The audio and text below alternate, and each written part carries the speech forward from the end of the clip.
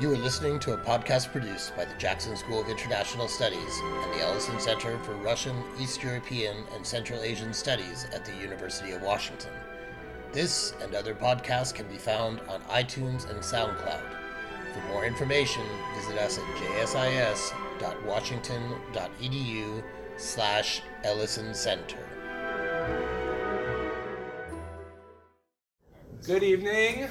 Welcome to the panel, Politics of Memory in Eastern Europe, Ukraine, and Russia, 30 years after the Berlin Wall. 30 years ago, not tonight, but actually November 9th, was the day border guards in Germany first opened checkpoints in Berlin, allowing people to cross into the West. The day is a symbolic marker of the end of division of Europe and what many people hoped would be a new era of European unity and democratic progress. With 30 years of hindsight, that hope looks partially borne out, but this anniversary feels somewhat different from the 10th or the 20th. How we mark any anniversary is always connected with how people experience the present. At a time of rising authoritarianism and populism, history is very much up for debate. History is never static or settled. It is bound up with identity, nationalism, and power struggles over the right to interpret the past.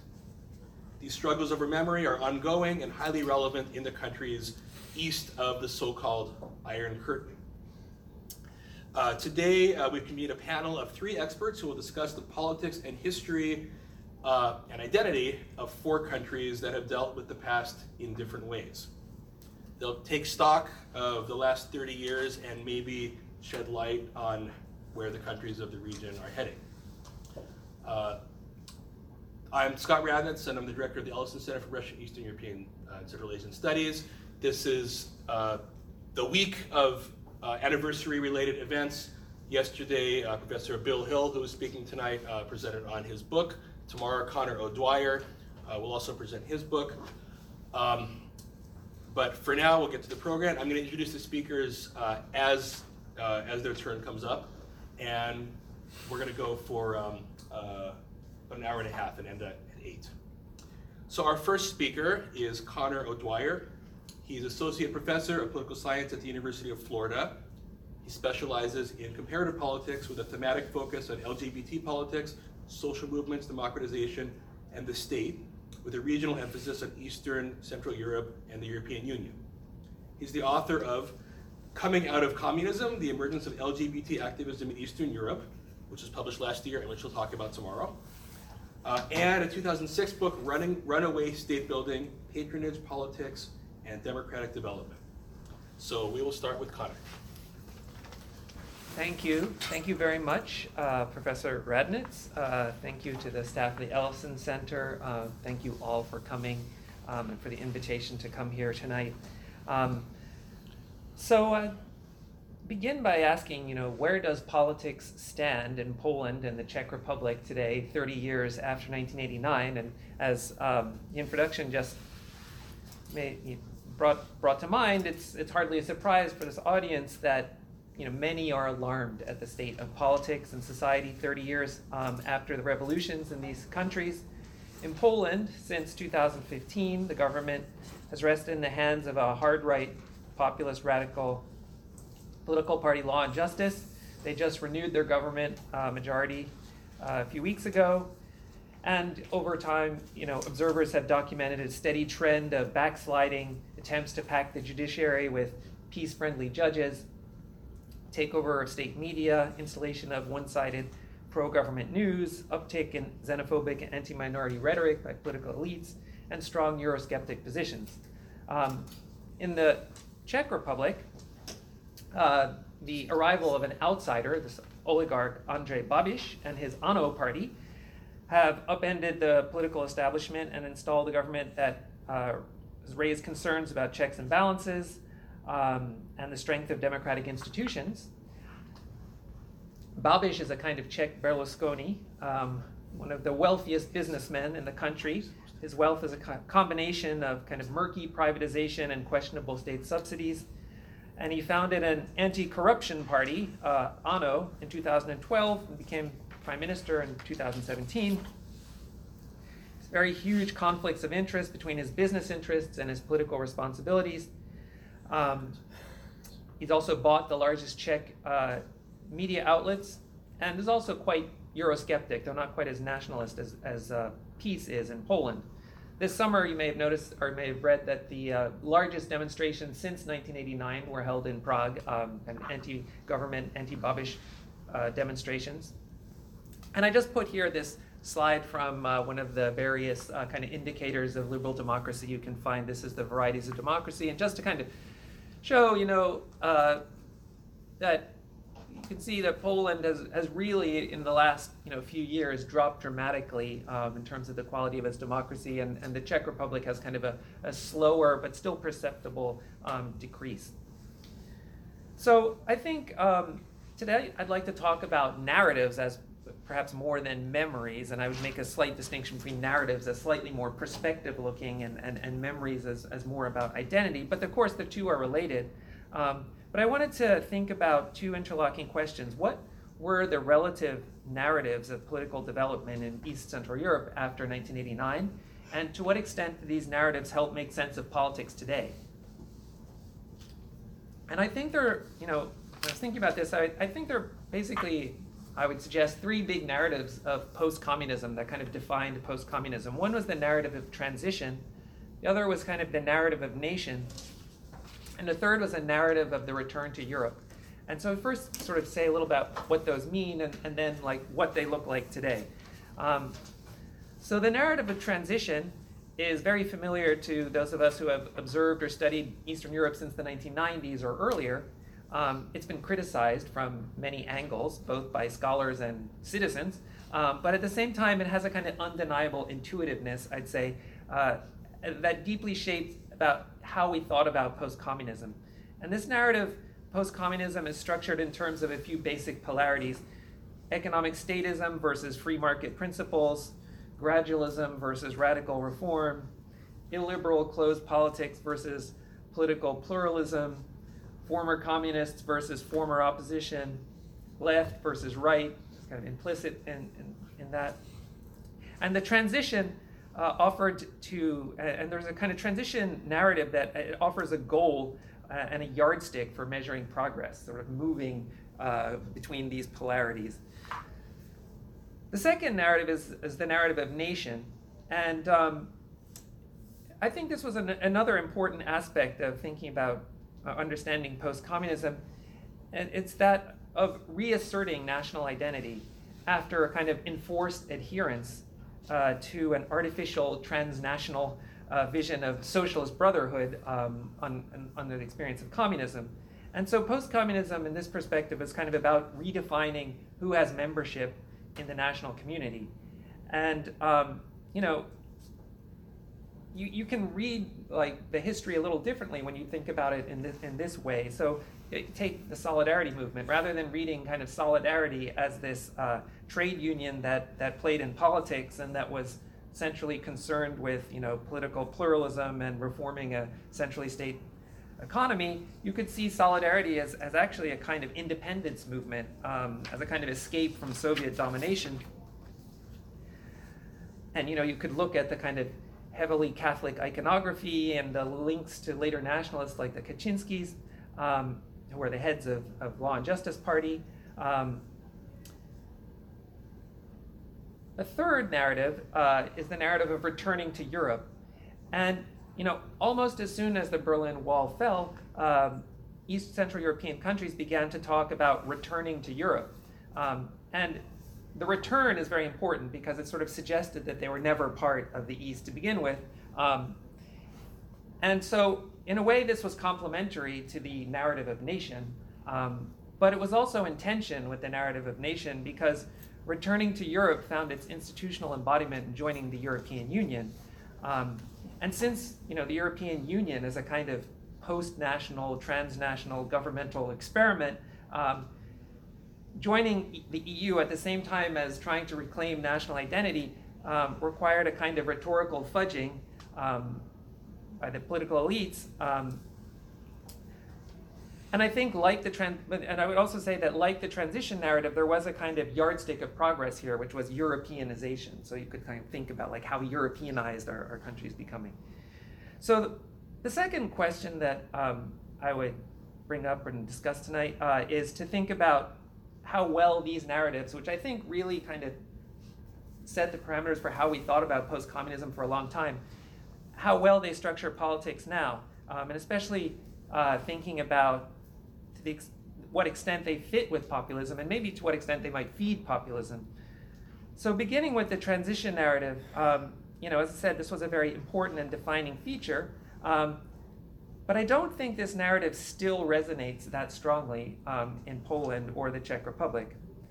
So first of all, the economic transition was completed some time ago, and we could probably talk about that in some more detail. But the second slide I had just showed kind of per capita GDP in the Czech Republic, Poland, and the European Union over time, and you can see from this that they still haven't reached EU levels, but there's a kind of convergence and a very kind of noticeable and steady increase.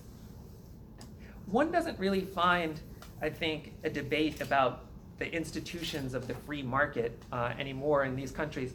There is talk about redistribution and inequality, but not about the Washington Consensus or sort of elements of the Washington Consensus or gradual versus radical reform.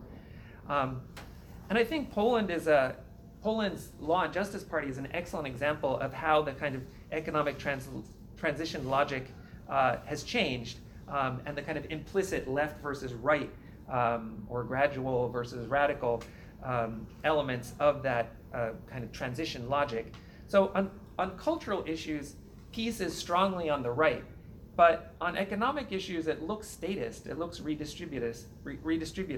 For example, you've probably heard about this 500 plus program where, very cleverly, it's a great way to get support.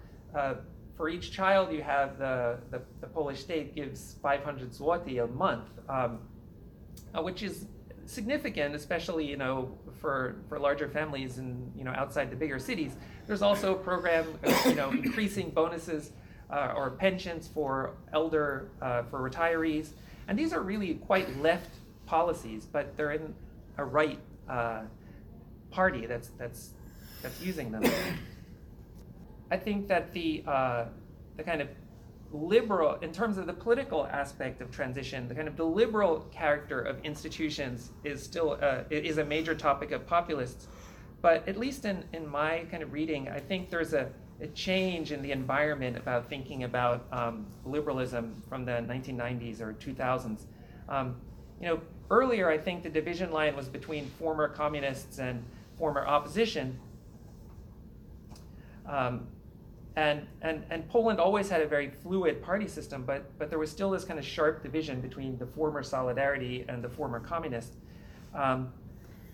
But now, the left has largely kind of disappeared from Polish politics, and Solidarity, the kind of post-Solidarity group are ascendant, and it's no longer kind of so much a talk about sort of the danger of crypto communists, but the danger of liberals. So liberals are the danger. And in the Czech Republic, the former communists were always kind of pariahs in the political system, and there was a pretty sharp division between the left and right. But now, if you look at the ANO party, Babiš's party, it rests on the support of the communists, and it was in coalition with the Social Democrats. But at that same time, he's kind of the businessman politician, the kind of competent manager. So it's just the kind of left-right distinction seems to have dissolved in a major way. And what is kind of structuring the political narrative is not transition, but corruption. And this is the point of similarity in Poland and the Czech Republic. And I think it's not just a national level story. It was interesting, I was doing some research this past summer on kind of local or municipal politics, city politics in Prague and in Warsaw. And it's quite noticeable there that you have the rise of these new outsider or new parties at the level of city politics. They're populist, but they're kind of populist of the left, and they're directed against kind of corrupt real estate development and this kind of encroaching on green spaces. And so it's this very kind of direct populist kind of movement in both countries. And you have these, in Prague city government, you have the Pirate Party, now in controlling the mayorship, and a new group called like Prague Itself, or Prague for Itself. In Warsaw, you have this two parties, the city is ours and Warsaw wins. And these are these kind of new parties that have come, but from the left, but they have the same kind of anti-corruption kind of narrative. So thinking about the narrative of nation, to what extent does this still work in terms of thinking about politics? I think it works well in some places. It works well in Poland. It works well in Hungary. I don't think it works as well in the Czech Republic. The most telling example of this in Poland, I think, is the politics of LGBT rights. We'll talk a bit more about that tomorrow. But LGBT rights have come to be seen as a kind of alien agenda, largely associated with the EU, that threatens kind of the established conception of the national community. And this has occurred at various points in the last 30 years. So currently we're in a moment of this, but previously around 2004, 2007, in that space, there was a strong kind of period of anti-gay politics. And as I said, just the past year, it's come up again with this decision of the Warsaw city government. Again, it's kind of the city government is becoming more prominent, or city politics. But they kind of proposed this charter of more tolerant policies towards LGBT people. And it provoked a massive kind of backlash on the right. There were also the declaration of LGBT-free zones in many provincial towns in Poland. I'd say another indication of the kind of still resonance of this kind of reassertion of national identity in Poland is the politics of World War II and the Holocaust. It was about 20 years ago that Jan Gross's book, Neighbors, came out and provoked a huge debate in Poland about the Holocaust. More recently, in 2018, there was an infamous kind of law about Polish death camps. So again, this kind of attempt to redefine the nation and think about how to incorporate groups that were somehow excluded or overlooked during communism. As I said, in the Czech Republic, I'd say this is less integral in thinking about populism. Babiš is not really a nationalist. He's more about corruption and Euroscepticism. So that brings us to the final point, which is thinking about the return to Europe narrative. EU membership was the #1 foreign policy goal for most governments after 1989. I'd say now when you think about kind of the EU and it's, this story about becoming part of the EU, I'd say there's resonance but also ambivalence, which is another way of saying that EU membership is valued, but Europeanization, the idea of convergence with other countries, is increasingly rejected. So, on the one hand, you have, figures I saw recently that 86% of Poles feel that EU membership is beneficial to their country, but then they elect government like PiS, which clashes directly with the EU and is now being kind of the process of censure by the EU. I'd say that it could be pointed out that this kind of Euroscepticism and rejection of ever greater Europeanization in some ways is somewhat paradoxical, because we see the same thing in West Europe, right? We see this kind of movement in Germany and Austria and France and Holland and Italy. And so, one kind of read on this is that, maybe this is a sign that they're becoming just like the rest of West Europe, right? And, post-communism and the post-communist narratives are over. I'd say in some ways there's something to this argument, and this is my final point, but I would say that the kind of populism East and populism West are not carbon copies of each other. So in West Europe, the kind of anti or Eurosceptic populism is strongly a feature of the politics of austerity and kind of economic outsourcing and globalization. But I don't think this link is very satisfying in thinking about Poland and the Czech Republic and sort of the nature of Euroscepticism there. As we saw earlier, both countries have been doing very well economically over time, continually. Neither of them were deeply touched by the financial crisis. Poland never experienced a recession at all. It's kind of been growing for the last 20 years. The Czech Republic is also doing well. I'd say the second kind of difference from the West is that while intolerance is a feature of both West and East European populism, at least in Poland, it strikes me that the social character of this intolerance is different. In Poland, there's a kind of neo-traditionalism to it. The example of LGBT politics, I think, really shows this. In West Europe, populists are primarily anti-immigrant, but I think gender and sexuality is not as central to the kind of West European understanding of populism.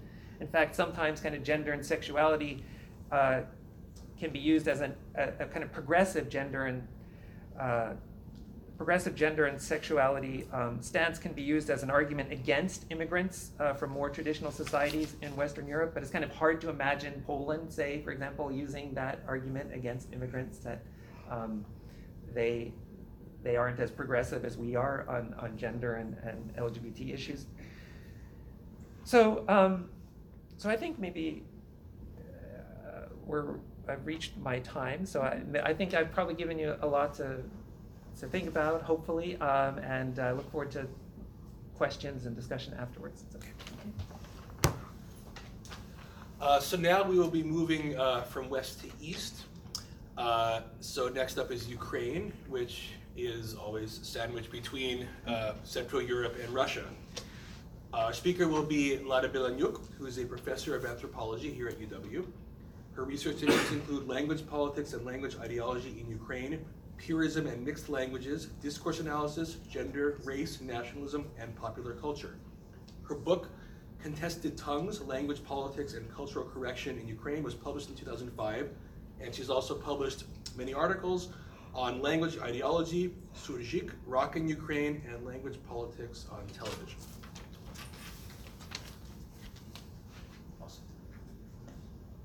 Thank you for this opportunity to reflect on 30 years. My specialty is language politics and language ideology. So what I'm going to do is look at these last 30 years through the prism of language laws in Ukraine.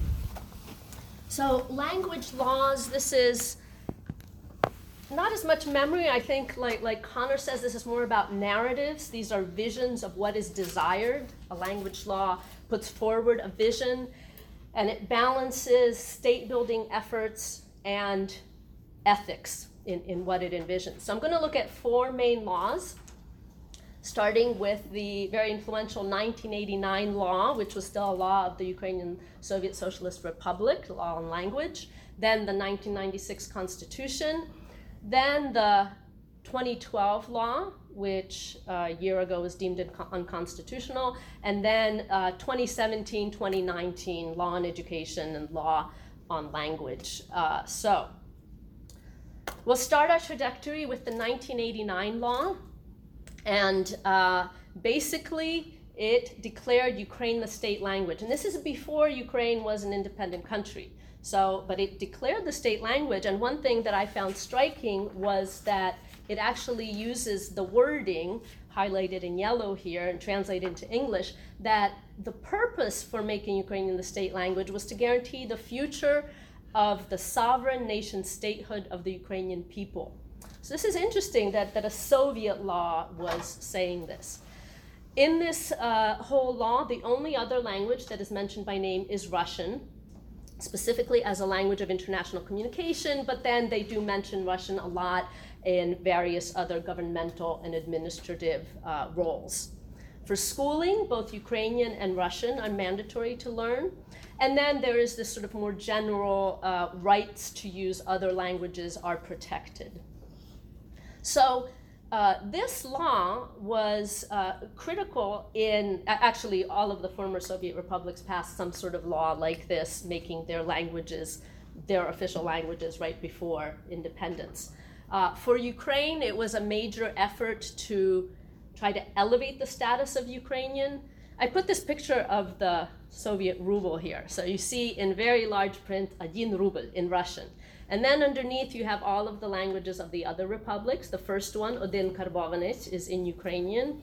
So this ideal of multilingualism, multiculturalism is something that the 1989 law retained by saying that it supports everybody's rights to use their language, to have schooling in their language. But like this ruble, it's like Russian being first among equals. This effort sought to improve the status of Ukrainian. At least the way the law is written, it seeks to place Ukrainian as first among equals, along with Russian, or maybe Ukrainian first, then Russian. I first came to Ukraine as an adult in '91 for my research, and at that point, the central building on the Independence Square was still Hotel Moskva, and Lenin was still standing there, but with this lovely fence around him, where what it says in Ukrainian is, "We apologize for the temporary inconvenience." So and then while I was there, they dismantled Lenin. And at that time, you could hardly hear any Ukrainian in public in Kiev. At the market, where people from villages had come, you could hear some Ukrainian in people's homes who were Ukrainian speakers. They'd speak Ukrainian. But at that point, it was actually quite rare to hear Russian on the streets, hence the law being more momentous in putting forward Ukrainian as the state language. So 1996, the Constitution of Ukraine, in a way, reaffirmed what the 1989 law did. It made in the Constitution Ukrainian as the state language. And the Constitution mentions Russian once when it says that the free development, use, and protection of Russian and other languages of national minorities of Ukraine is guaranteed. So Russian is singled out, but as a language of national minorities.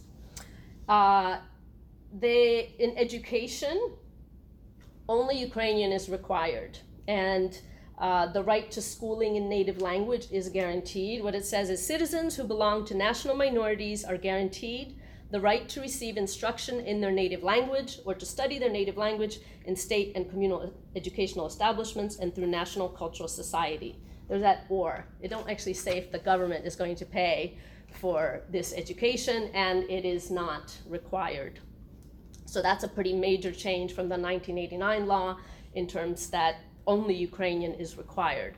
And then for the language of international communication, which was the label for Russian in the previous law, here it just says that the state shall promote the learning of languages of international communication. Doesn't say what those might be. So if we compare the two laws, both of them affirm Ukrainian as a state language. The 1989 one mentions Russian a lot as a language of international communication and for government and administrative use alongside Russian. Whereas in the Constitution 96, Russian is just mentioned once as a minority language to be protected with others. The international language is promoted, but they don't say what it is. And then in education, Ukrainian and Russian required in 1989, but only Ukrainian required in 1986. Both have rhetoric that talks about the right to learn in other languages. So going from the laws to what the actual situation was, in 1991, the language of instruction in schools in Ukraine was about 45% Ukrainian, 54% Russian. And it's actually more skewed than that because in urban areas there were far fewer Ukrainian schools available. So in Kiev at the time, less than 23% of the schools were in the Ukrainian language of instruction. So the vast majority were in Russian. Jumping ahead to 2005, so in part the influence of the Constitution, you then had the language of instructions in schools more reflective of the ethnic population. So 78% Ukrainian, 21% Russian, 1% other languages. So there were schools that had the teaching medium be Crimean Tatar or Polish or Hungarian. So as far as the situation, the last census was the 2001 census, and it found that people defined their ethnicity, or what nationalność, as 78% Ukrainian, 17% Russian, and the 5% are other ethnic identities. They also asked native language, and there is more representation of Russian. So 68% of Ukrainians said their native language is Ukrainian, and 30% said Russian. And this led to what was very often the map that you would get in US news that shows Ukraine kind of split between more Ukrainian native language and more Russian native language. Although some of the blue shaded areas, it's only like 20%. But more recently, a more fine-grained view of these 2001 statistics has been made available. So if you look at Kharkiv, the northeast oblast, more closely, so there you can see on the map where it is. And this is by smaller divisions within Kharkiv Oblast. And you can see that really it's the city and one other region where the majority of people have Russian as a native language. And that is typical in many areas in eastern and southern Ukraine, that the countryside, the rural areas, people's native language, people use Ukrainian more. So for the whole map of Ukraine, this is more what it looks like. And you can definitely see that areas that had over 50% people who identified with Russian as a native language, indeed Crimea, which is now taken over by Russia. And you can see there is more in the areas that are now not under Ukrainian control, but not completely. The rural areas still had a lot of Russian there. Okay, so the Constitution is making Ukrainian official, the state language, only requiring Ukrainian education, but the actual situation was not quite so beneficial for Ukrainian. So in 2009, for example, these are statistics on television channel programming. The official statistics, which showed Ukrainian 75%, 74% Ukrainian language, and a quarter in Russian, with the unofficial, the actual measurements of what was broadcast showing that more than half of broadcasts were in Russian. Also, a survey also from 2009 showed that the population was split about in thirds with what language they mostly used at home: Ukrainian, Russian, or a combination of the two. If you look at publications, it's even more unfavorable to Ukrainian, with newspapers, about a third, 2/3 of available more in Russian. Books in Ukraine's market and magazines, 13 to 10% of what is available. So despite this very affirming law, the Constitution, Ukrainian was not in a great situation in terms of what was available in the media. So a lot of people felt that they still needed to fight to support Ukrainian. But then in 2012, when Yanukovych was in power, the 2012 law on principles of state language policy came along.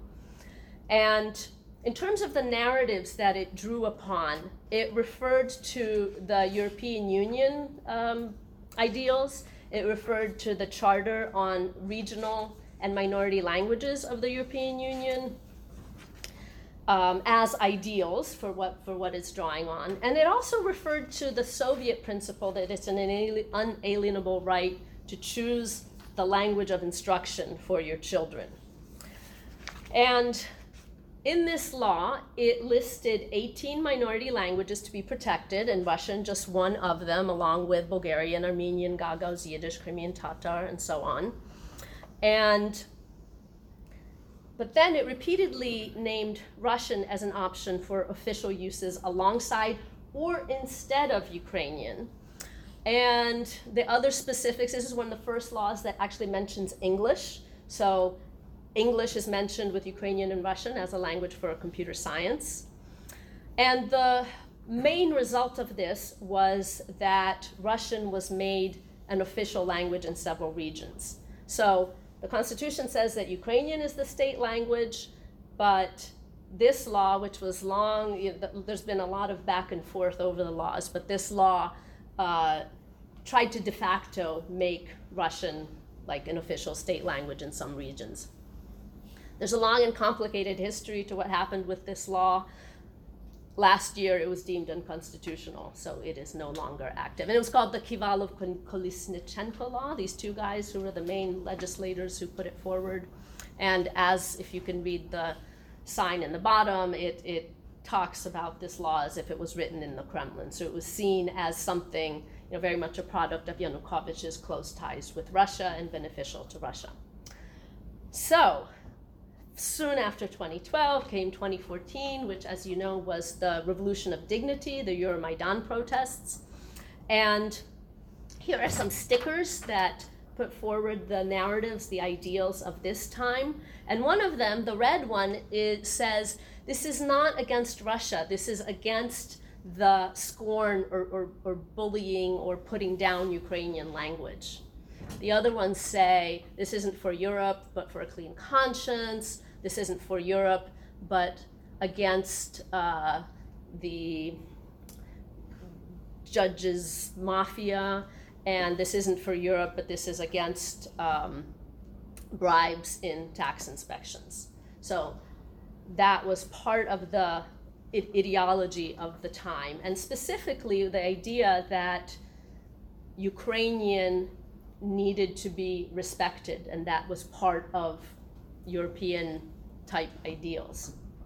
So jumping ahead then to 2017, so Yanukovych left, Crimea taken over by Russia, the whole conflict in eastern Ukraine, and the people in power actually putting a lot more effort into promoting Ukrainian.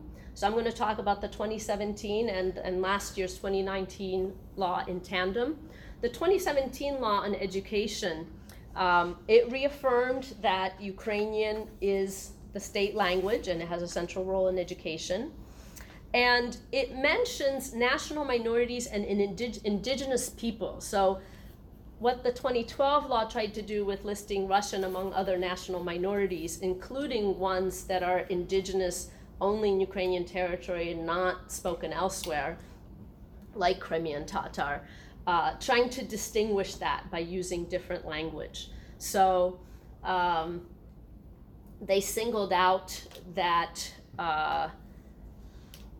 national minorities and indigenous peoples can have education in parallel with Ukrainian. So there were cases at school where kids never really learned Ukrainian if that wasn't their language of instruction. It's the first time that Ukrainian Sign Language is mentioned for the deaf population, affirming that that is supported. And as far as international communication, the state supports the learning of languages of international communication, first of all, English. So English is starting to have a bigger presence in this narrative. Also, one or more disciplines may be taught in 2 or more languages, the state language, English language, or other official languages of the European Union. So Russian is not mentioned at all in this law, so that's kind of a stark change. And English is mentioned more, and language of the European Union shows a change in orientation. And the 2019 law, which is called On Ensuring the Functioning of Ukrainian as a State Language, because I mentioned Ukrainian has been a state language since 1989, but you can see that in publications and schooling, it wasn't exactly that supported or necessarily, not everybody had access to it. So the 2019 law requires Ukrainian in public usage. So not in private conversations, people can have them how they like, but in education, in culture, in publications, that's what that little sign says. In all these different spheres, Ukrainian is required. It also reaffirms what the law on education said. And there's special consideration in this law for Crimean Tatar and other languages of the indigenous peoples of Ukraine. So Korенní narody is what they call them. So in government, in the media, in public events, they get special consideration where they can use that language. It doesn't have to be have parallel publications in Ukrainian. And there's also special consideration for English and other official languages of the European Union, especially in publications. So if you put out a newspaper in Russian, you have to have an equal print run in Ukrainian. That is not the case for Crimean Tatar or English or other languages of the EU. And this law does not mention Russian at all. So Ukraine right now is pretty much between the spheres of two lingua francas, English and Russian. And especially given the political situation, so highlighted in red the areas that Russia has a part in, the war in the separatist regions, Crimea, we also have Transnistria, the areas in Georgia there. And undoubtedly this war has been a turning point where people who were bilingual, who were very casual about switching from Ukrainian to Russian, all of a sudden were like, wait a second, this is a different matter. Not everybody. Ukraine is still very bilingual, but there are many people who've decided to make a switch and feel differently about the laws and what their children should learn. And since I just have a couple of minutes, I won't spend too much time on this, but there's been a lot of active promotion of English in recent years, Year of English Language. Then 2017 was a campaign to teach civil servants Ukrainian. There's summer language camps to learn English. And Sviatoslav Vakarchuk of Okean Elze, rock star and politician, he actually has this quote, "Teaching children English is as important as teaching them to use a fork and spoon. Otherwise, we will be left behind." So, English is visible in signage, metro, it'll be written in Ukrainian and English. In popular and commercial spheres, you get a lot of English usage and interesting combinations. And something, since I actually am more interested not as much in laws, but what people do with it, just massive influx of Anglicisms in Ukrainian usage, both in casual use and in even in more official public usage. So to conclude, this 30-year trajectory of language laws shows how this sort of scaffolding has been built, both for nation building with the model of Ukrainian as a language for Ukraine, in part spurred by the Crimean annexation and Russia's role in the conflict in the East, which has made that opposition much more poignant and more clear to some people that Ukrainian has to be emblematic for Ukrainian nation building, but also globalization, because English and the languages of the European Union are playing a larger role in terms of at least how the language laws are orienting things. Thanks.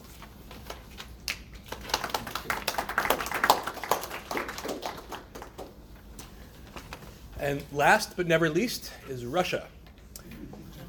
William H. Hill is Professor Emeritus of National Security Strategy at the National War College in Washington, D.C., and a Global Fellow at the Woodrow Wilson Center.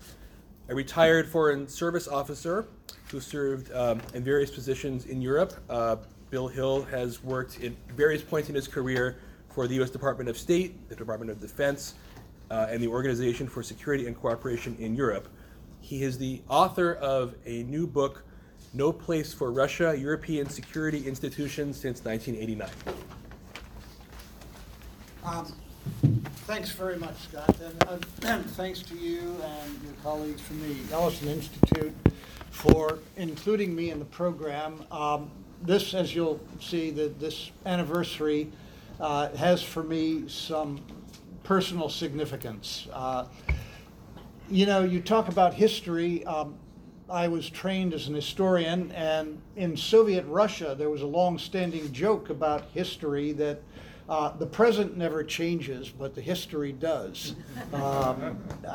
We face a similar witticism or situation today, historians and politicians' views of the legacy and the reasons for the aftermath of the fall of the Berlin Wall, their views were much more optimistic on the 20th anniversary. And you'd think the event had a very different meaning from the meaning that it seems to have on this 30th anniversary coming up. The historical facts of the events in 1989 may not have changed, but our view of their significance and their influence certainly has. Now, my personal views and my personal experience epitomize the main Western narrative of the end of the Cold War, the post-Cold War era, the significance of the fall of Berlin. This is not because I'm so smart or anything else. It's simply, I come from a generation for whom the fall of the Berlin Wall, the events before and after it, really had a special significance. I mean, I was 44 years old when the Berlin Wall came down. I grew up with the Cold War. In the 1970s, I studied in the Soviet Union. In the 1980s, I served in the Soviet Union in our embassy in Moscow and our consulate in Leningrad. I traveled all over the Soviet Union, near and far, and within the Russian Republic and most of the other Soviet republics. I grew accustomed to and even comfortable with the U.S.-Soviet rivalry. Like all creations of mankind, I knew that this had to end someday, but I couldn't imagine how this could happen, how this would be in my lifetime. Well, I was director of broadcasts for the Voice of America in 1989, and on the director of broadcasts to Europe at VOA. And the evening of Thursday, November 9th, 1989, as usual, I was working late afternoon, early evening in my office, reading, correspondence reports and other things from the field. And as usual, I had a TV in my office, and this night I remember it was turned by chance to NBC rather than CNN. And I looked up from these cables coming in from the field, and all of a sudden I see Tom Brokaw there in front of a picture of the Berlin Wall. And people are climbing over the Berlin Wall, they're tearing it apart, nobody's stopping them. And Tom Brokaw is as astounded as I am, and everybody else there as we look at it.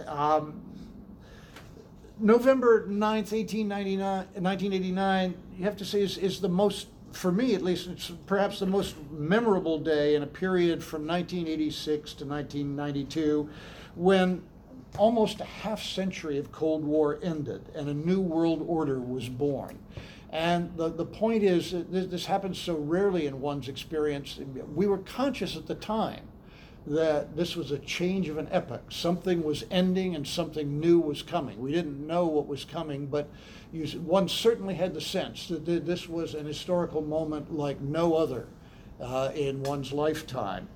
Monumental changes were underway, and they've continued. They led to the collapse of the Soviet Union and the emergence of an independent, free Russia. Historians today argue whether the Cold War actually ended with the fall of the Berlin Wall. I think that you could take the signing of the INF Treaty in early 1988, Gorbachev's December 1988 speech to the UN, or the George H.W. Bush-Gorbachev summit in Malta in the midst of a terrible storm in the harbor at Malta in December 1989 as other good candidates to mark this general event. With respect to Russia and the end of the Cold War, the key point was that Moscow seized for us, for the United States, for American officials like me, for all of us, it ceased to be a threat and an enemy. The U.S. and its allies accepted and supported Russia's stated intentions to build a democratic polity and a market economy, and we adopted a policy of integrating Russia into Western and global institutions. The operative phrase at that time was to build a Europe whole and free from Vancouver to Vladivostok. This policy, I believe, lasted in in its basic outlines until Russia's seizure and annexation of Crimea in March 2014 and the launching of the war in eastern Ukraine. Now, very few Russians at that time echoed President George H.W. Bush's triumphal proclamation of a Western victory in the Cold War, as he did in his 1992 State of the Union message about a month after the Soviet Union collapsed. However, many Russians, and perhaps even a majority at the time, originally saw Russia's reform begun by Gorbachev and continued by Yeltsin as a return to European values and the mainstream of European and Western civilization. Many Russians presented the Soviet period as an outlier, as an exception in an anomaly in Russian history, in which Russia was a threatening outsider rather than an integral part and participant in the European state system and political system. Considerable emphasis was placed on describing and criticizing the crimes and the repression, in particular of the Stalin period. Now, today, Russians have developed some striking new and different historical narratives and interpretations to recount and to explain their history, especially the events of the late 1980s and early 1990s, up to the present, to explain what has happened, why the relationship that was so hopeful in 1989, 90, 91, with Gorbachev first and then with Yeltsin, and how it went bad. At a recent high-level international meeting in Sochi that I was at last month, Russian political leaders and experts there propagated a general line that Russia is no longer part of the West, nor should it wish to be. There are precedents for this argument in Russian intellectual and political history. For example, the Slavophiles of the 19th century, or the Eurasianists in the late 19th century and throughout the 20th century, and there are some of them still around today. However, the manner in which this position is expressed now seems to me an attempt at a more thoroughgoing, yet fairly superficial, repudiation of the European roots of Russian history and culture, something done out of anger and spite rather than out of deep thinking. The contemporary Russian political and think tank elite increasingly claim that Western, in particular US policy, before and after the end of the Cold War, has always seen Russia as a threat. And the aim of this policy has been always to weaken Russia. Some of the more extreme members of this elite even blame the US for the collapse of the USSR. And I would say this is a striking contrast to some more thoughtful Russian analysis, like in particular some of you may know Yegor Gaidar's really thoughtful treatment of the collapse of the Soviet Union, Gibel Imperia, death of an empire. While the bulk of this discussion in the media and expert publications, as opposed to some academic studies which remain separate from some of these trends that I cite, the bulk of this discussion concern events and developments after the end of the Cold War, the gradual revision of the narrative about how the Cold War ended and what came after it, has also affected how Russians present Western aims in world history during the Cold War, the 1970s, the 1980s, and even before. These Russians increasingly portray expansion of Western institutions, such as NATO and the EU, as a premeditated element of a Western policy that is consistent through history, to take advantage of Russian weakness to gain geopolitical advantage.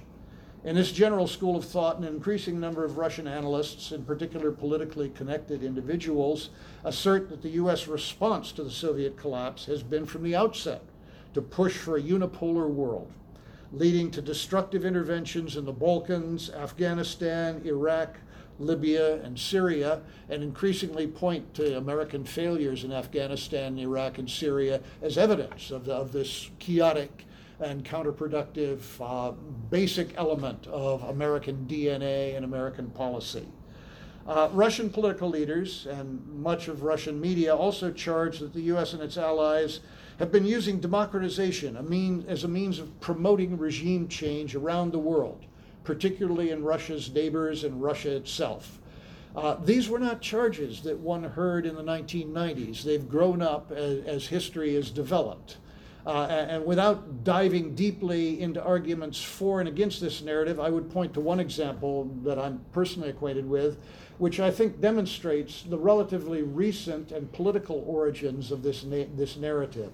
And this example is the story of the so-called broken promise made by Secretary of State James Baker in February of 1990 to Gorbachev not to move NATO 1 inch to the east. Well, Baker at the time was referring to Western troops or NATO troops in West Germany and moving to East Germany, not to NATO as a whole.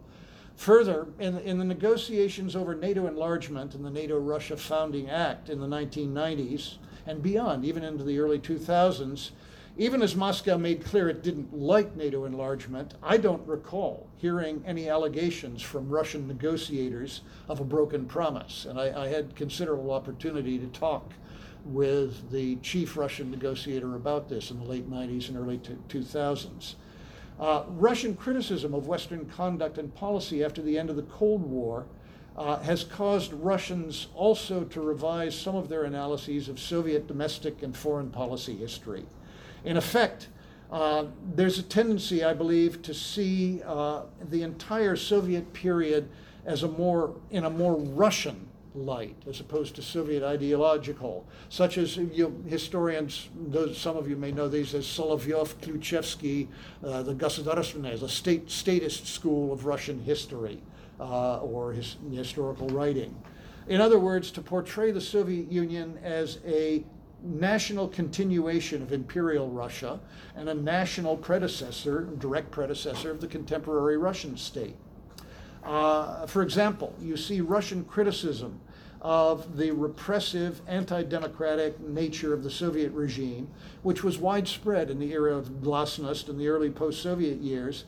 This is more and more being replaced by a minimization of the excesses of Stalin and a presentation of these excesses as necessary measures in the construction of a strong state and modern economy.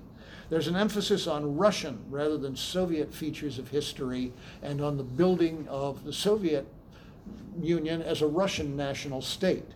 There's also been a gradual return to glorification of World War II, and this, you have to do this carefully, look at it, because they've always glorified World War II, but what was merely outré has become more outré and more in your face as time has gone on, and it's more and more presented as a Russian national feat rather than a Soviet or something accomplished in partnership with allies. Most recently, you've seen a number of official defenses of the Molotov-Ribbentrop Pact as a necessary stratagem in the face of a perfidious West, France and Britain refusing to come to the aid of Czechoslovakia and Poland. The Soviets had to do this with Hitler in order to buy themselves time, in order to build their defenses, preparing for an inevitable Russian-German war. While the secret protocols to the pact are acknowledged, they're minimized or excused or just passed over as these are necessary elements in what Stalin had to do in order to prepare for the war where he actually saved civilization. Overall, what I'm describing, I believe, is Russia's use of historical memory today that reflects a country and a leadership that feels isolated, alienated from, and resentful of Western-created and Western-led world order that Moscow hoped and presumed it would join when the Berlin Wall fell, but it didn't work out. I think it's illustrative and instructive that Russian leaders, intellectuals, and historians did not employ or seem to believe many of these historical narratives in the 1990s and even in the early to mid-2000s. Instead, I would argue that these narratives are more the product of political rivalries and disillusionment that built gradually during the 3 decades since that optimistic moment in 1989. The current gaps, the current disparity between Russia's prevailing narratives of recent history and those of the West reflect by now such a deep mistrust that it seems to me that these will not disappear anytime soon. and they will constitute for some time a great obstacle to improving relations or promoting any sort of cooperation.